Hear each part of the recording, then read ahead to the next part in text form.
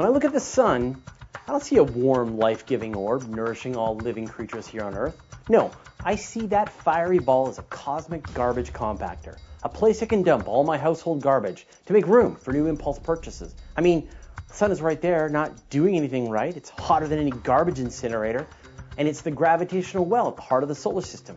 Give me a rocket. Let's blast that waste into oblivion. Okay, I suspect it's going to get expensive. So let's just start with the worst garbage on Earth, nuclear waste. You know, the byproduct of nuclear reactors that generate electricity for many parts of the world. This stuff's highly toxic and it's going to be around for hundreds of thousands of years. So it's pretty dense, so maybe it does make sense to get this stuff off Earth and into the sun. Let's run the numbers. Nuclear waste, or radioactive waste, of course, is anything leftover material that still has radioactivity. For the most part, we get this as the leftover material from nuclear power reactors, but it's also generated by hospitals and nuclear weapons manufacturing. We've got leftover nuclear waste from uranium mining, radium processing, and various civil and military research projects. For example, when you mine uranium from the ground, you get leftover radium and radioactive rock, soil, and even the water. When you power a nuclear reactor, the spent fuel rods are still highly radioactive and dangerous.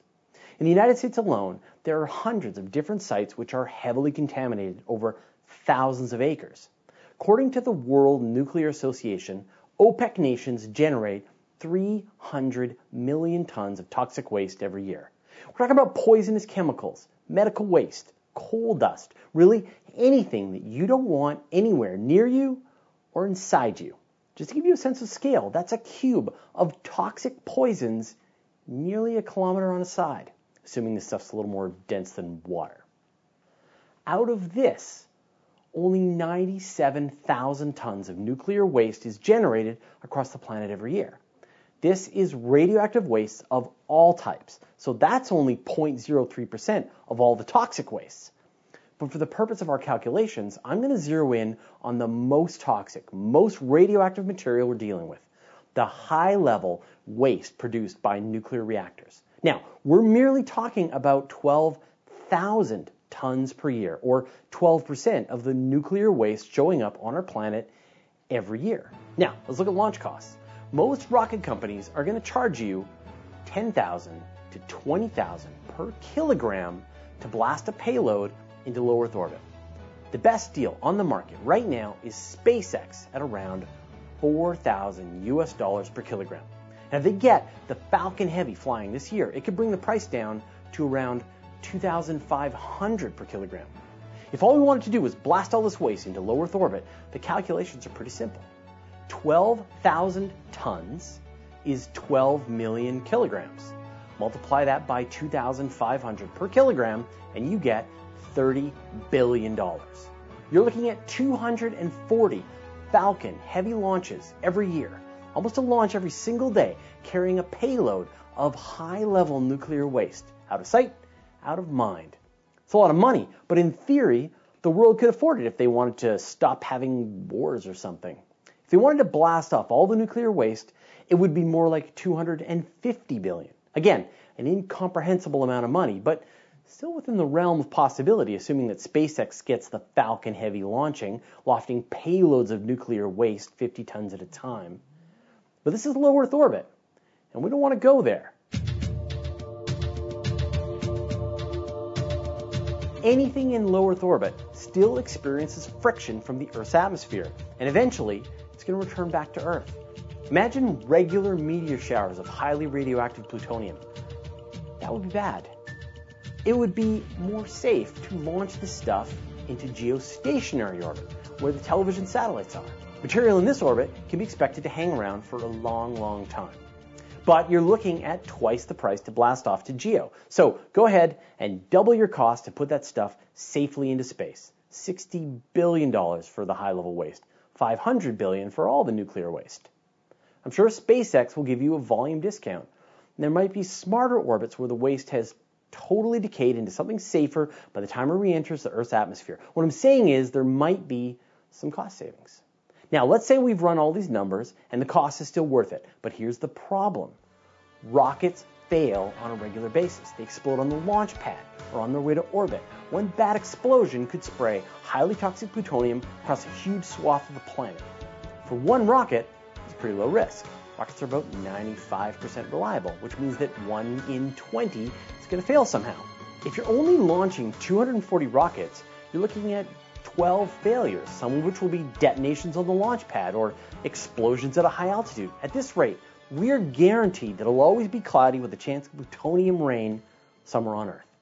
Now, in a moment, I'm going to talk about why actually launching this stuff into the sun is much, much tougher. But first, I'd like to thank Elin Claudianos, Mr. Philip Reed, Curry the Vegan, Adam Salisbury, Lisa Sampson, and the rest of our 691 patrons for their generous support.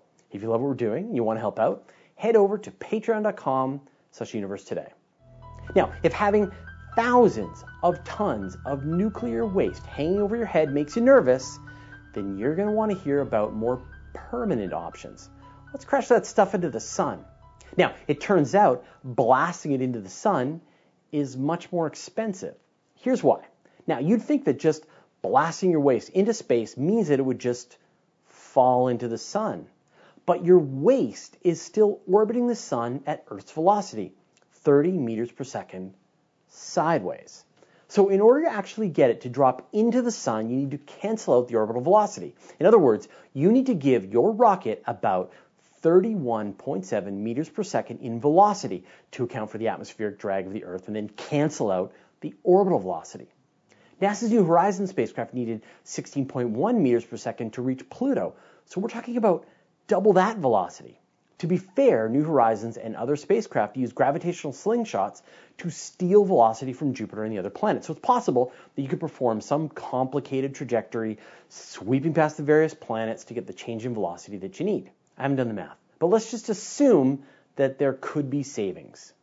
If you don't cancel out that motion, your nuclear waste is just going to orbit the sun forever, like an asteroid of garbage.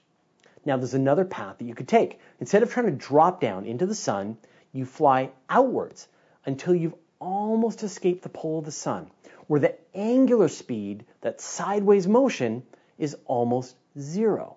Cancel that out with a little thrust, and then let the sun's gravity pull your waste back down to its doom. It'll take hundreds or even thousands of years, but there would be cost savings. And then you would only need to gain about 16.5 meters per second in velocity. Now, rockets need to carry more of their payload as fuel if they're going to gain higher velocities. A Falcon Heavy can carry more than 54 tons to low Earth orbit, but only 2.9 tons to Pluto. In other words, using the most efficient trajectory, you'd still need about 20 times more rockets to blast your fuel into the sun. In other words, multiply your cost by a factor of 20. 1.2 trillion to launch the high-level waste into the sun on a trajectory that takes a long, long time.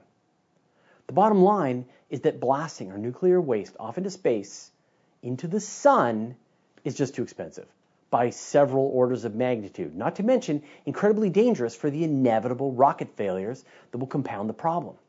No, we need to learn how to recycle nuclear waste, to make it less toxic. We need to be willing to spend the resources to properly clean up contaminated sites, and we need to be careful and consider the long-term consequences of how we generate our energy, not just with nuclear power, but with any polluting form of energy generation.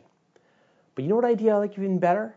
I agree with Jeff Bezos when he says that we're eventually going to want to move all the heavy industry and manufacturing off Earth and out into space. Instead of cleaning the waste out of our environment, let's mine it, refine it, and manufacture it out in space in the first place. Then we can send the products back to Earth and skip most of the pollution. Now, I've done the numbers.